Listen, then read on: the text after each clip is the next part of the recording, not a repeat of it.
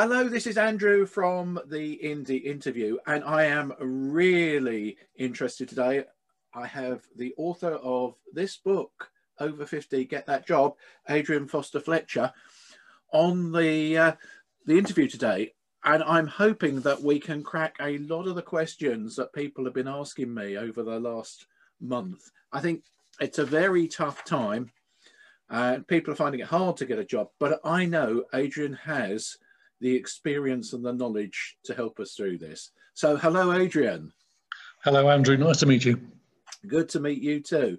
Now, I hope you don't mind if I go straight into some questions. There is one big, well, there are two big questions that really override anything at the moment, it seems, for job hunters over 50. And I've spoken to many people who are sending out hundreds of CVs but never get a response. So I wondered if you had some wise words about the whole idea of pushing out CVs and large quantities of them, and what's the best thing to do? Stop applying for jobs online. Simple, period. And here's why. As a headhunter, when I was going through a response from the Sunday Times, if I gave it my full attention, I could go through 50 in a day. So that's 250 in a week. A lot of companies are getting hundreds of responses.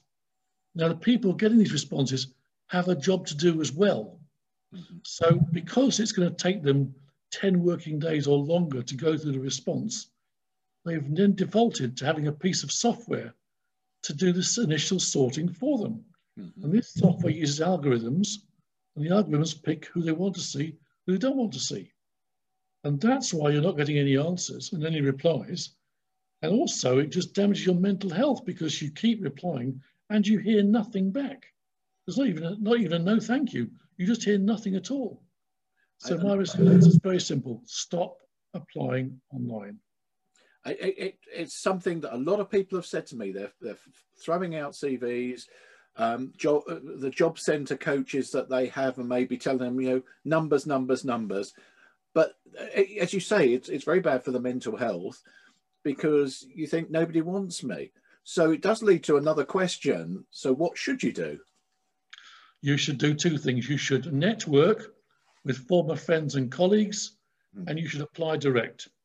Those are the two ways, because you have to take control of your job search and you have to stand out and make yourself look different. So how do you make yourself look different? Well, by applying direct, you immediately make yourself look different. Anyone that applies direct for a job that doesn't exist immediately stands out because companies don't get that many responses. So, for example, what I would do is I would, okay, it's difficult to do it right now, but when the pandemic lifts, I would, in addition to sending an email with my CV document in, I would actually physically print one out and take it and hand it into reception. And it's marked for the attention of the managing director, Andrew Middleton, personal, private and confidential. You give it to the lady and say, please, could you say Mr. Middleton gets this before he leaves the office today? And that sets you apart immediately, and they take the application seriously. When I was recruiting, the next day after the interview, I'd phone up and say, oh, hello, how did the person get on yesterday for interview? Every time the answer was the same. What did they think of us? They said every time. What that means is, if we now say, oh, the person was very good, can we get them back? And I say, actually, they didn't much like you, don't want to come back. It's quite embarrassing. So the point about a direct applicant is that immediately the person can see, hang on, this person is serious. This person wants to join our company. That is such a good point. I haven't thought about it like that in that way, because, it really does say a big message. And it's not, I just got to make the numbers up on getting my CVs out there. It's, I want to work for you. You mentioned networking. I don't know if you could give us a few thoughts about that. And people you said. Yes. In terms of building your network, the first thing is to write down the people who could be in your network. And with with a piece of software like LinkedIn, it does make it so much easier than it was 15, 20 years ago. Yeah. So now you can go in, who have I worked with? Think about in other departments, who was in technical, who was in sales, who was in legal, who was in finance. And then the previous job, and then perhaps customers you met or suppliers that you met. So you build your list, and then you can even do friends. Friends is a little bit more difficult because they're not always in the right industry for you. But having built that network, then you can then start to make contact. But you're not asking for a job, saying, "Oh, are there any jobs going where you work, please?" No, you're asking for information. So you do your research and you think, well, perhaps I'd like to join IBM. So you would say, Andrew, you know, I can see that 2 years ago you worked for IBM. Tell me, you know, who would you recommend that I could make contact with there? So you're asking for advice, you're asking for information, you're asking for a referral. And you might say, well, actually, Adrian, by chance, the chap I knew is now the sales director, the marketing director. And then you say, oh, that's fantastic. Well, I'm keen to see if there's some jobs there. Could you introduce me? Of course I can. And if someone can introduce you, you say, oh, I'll put you for a job because Andrew Milton recommended I speak to you. Then immediately you are set apart from everybody else. So it sounds to me that it's all about quality rather than quantity. It's about you using your head to make sure that you use those connections and present yourself in the best way. When I first started in recruitment, there was a chap who worked in the office a couple of desks away from me, and he'd been laid off a couple of months after me. So he came to me, and I thought of 3 companies where he could actually do a job for them. I phoned them up, contacted them, and they hadn't any vacancies for quite a specialist role in European sales. And so I went back to him, and after a week he came back, he said, I found somebody else who's taking my application seriously. He said, yesterday they emailed my CV to 300 companies. You've done 3, they've done 300. Now that is getting on and doing a job. A month later. So how many interviews did you have from the 300 emails? We did not get a single response. So, you know, you have to think like the jackal in the Day of the Jackal. Yeah. Don't behave like the US Army. So, right, I'm getting that message, you know, really strongly. I'm going to move on to another question now, because this is a big question. I'm hoping that you can give us some perspective on this. Particularly older job seekers. I think many of us are concerned about our age and perhaps COVID ageism. The big question is, should you, and how do you, if you should, disguise your age? Yes, you should. The first thing is look at your email address. If your email address is Andrew Middleton 62, that's quite a giveaway as to how old you are. Yeah. Right. Secondly, you just put in the last 10, 15, 20 years on your CV. Before the year 2000, you put previous career and you say what you did in your previous career. No dates in it. You take the dates of your education. You take the dates of your university. You take off words like GCE. So you take off any clues as to how old you are. I mean, many years ago, I interviewed a man who was managing director of a company, and he was a really big cheese in our industry, one of the top 5 people. And I got his CV to interview him, and it said, 1972, F.W. Woolworth. And of course, it's the first thing underneath his name. And I thought, how could you market yourself, down-market yourself in such a strong way as that? And he said to me, what could I do? I said, you just put previous career retail. End of story. Some good advice there. So yes, disguise your age. Don't give it away. I'm just thinking, you've already touched on it. You know, networking, asking for advice. And I had a question here. What's the best way to find out about jobs?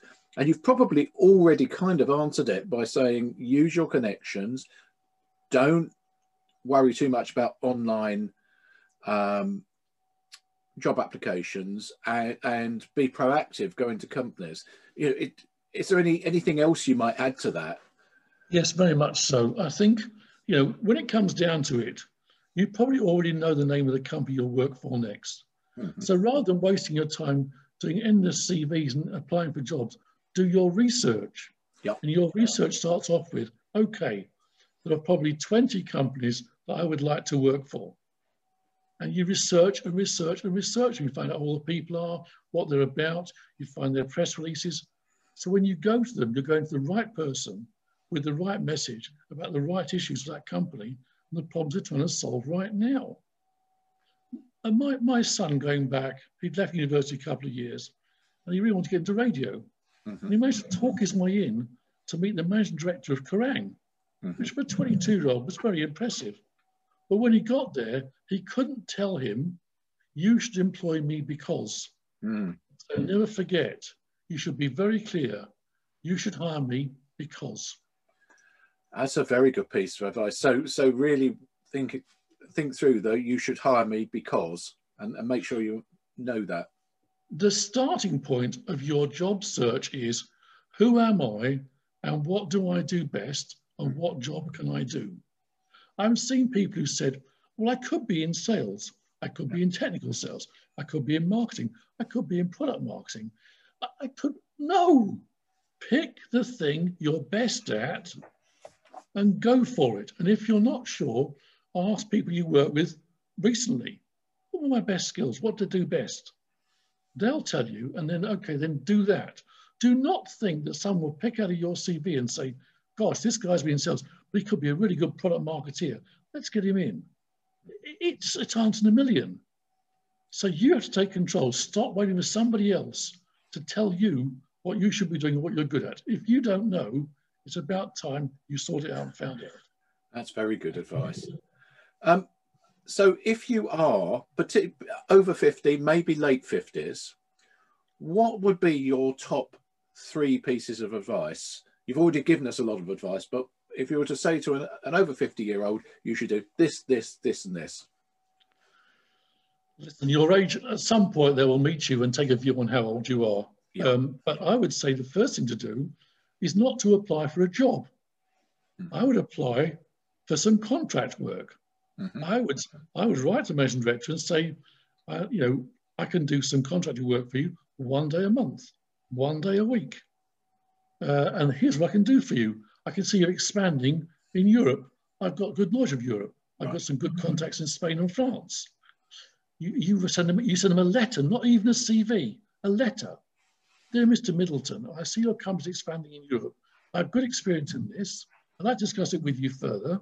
I'll call you next week to arrange to come and meet you for initial chat. No CV, no age, nothing.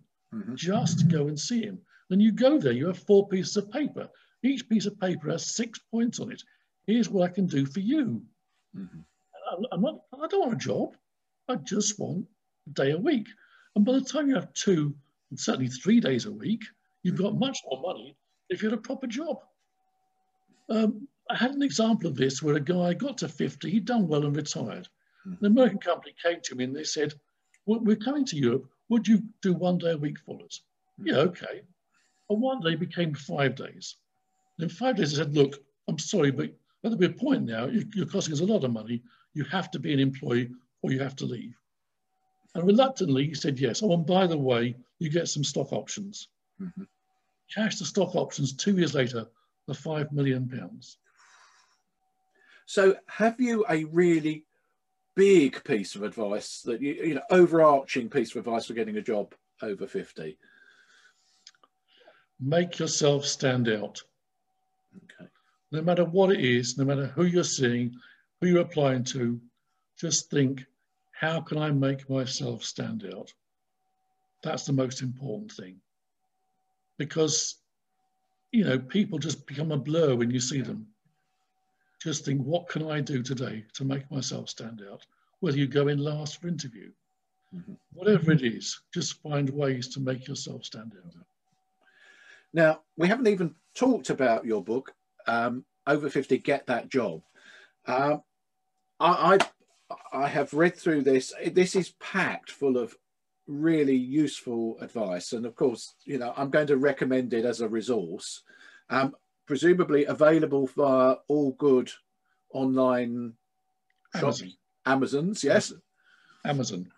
So we can find it on Amazon. So that's Over 50, Get That Job by Adrian Foster Fletcher. Get that next job. That next job. Yeah, absolutely, get that next job. And I noticed I was able to get the COVID-19 revised edition. So it sounds like you've put some extra bits in there.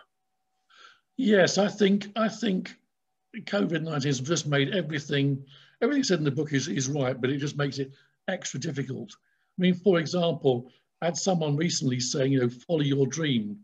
And right now, after COVID-19, is absolutely the wrong time to follow your dream, unless you've got deep pockets and can do without any income for a couple of years. This is not the time to follow your dream. Now is the time to find a job and do something that will bring you in money that pays your bills. And I noticed that the government statistics recently suggested that if you are over 50, it's funny you should mention next couple of years, you know, you're more likely to be out of work for more than 2 years than any other age group. So it makes sense to concentrate and really focus your attention on your next job search. Yes, and there's some good stuff in there as well about writing a CV. You know, getting the CV right is absolutely crucial. And to put that in perspective, I can't think of any candidate I ever sent out for interview who I did not change their CV. And there's some nice nuggets as well about the interview and how preparing for the interview by thinking about the obvious questions which come up over and over again, and clearing the sideboard and putting these sheets of paper on there with a heading for each interview question that comes up, then writing your answers down. So when you get to interview, those things are right at the front of your mind, what you're going to say, rather than stumbling and thinking of the best answer as you drive home half an hour later.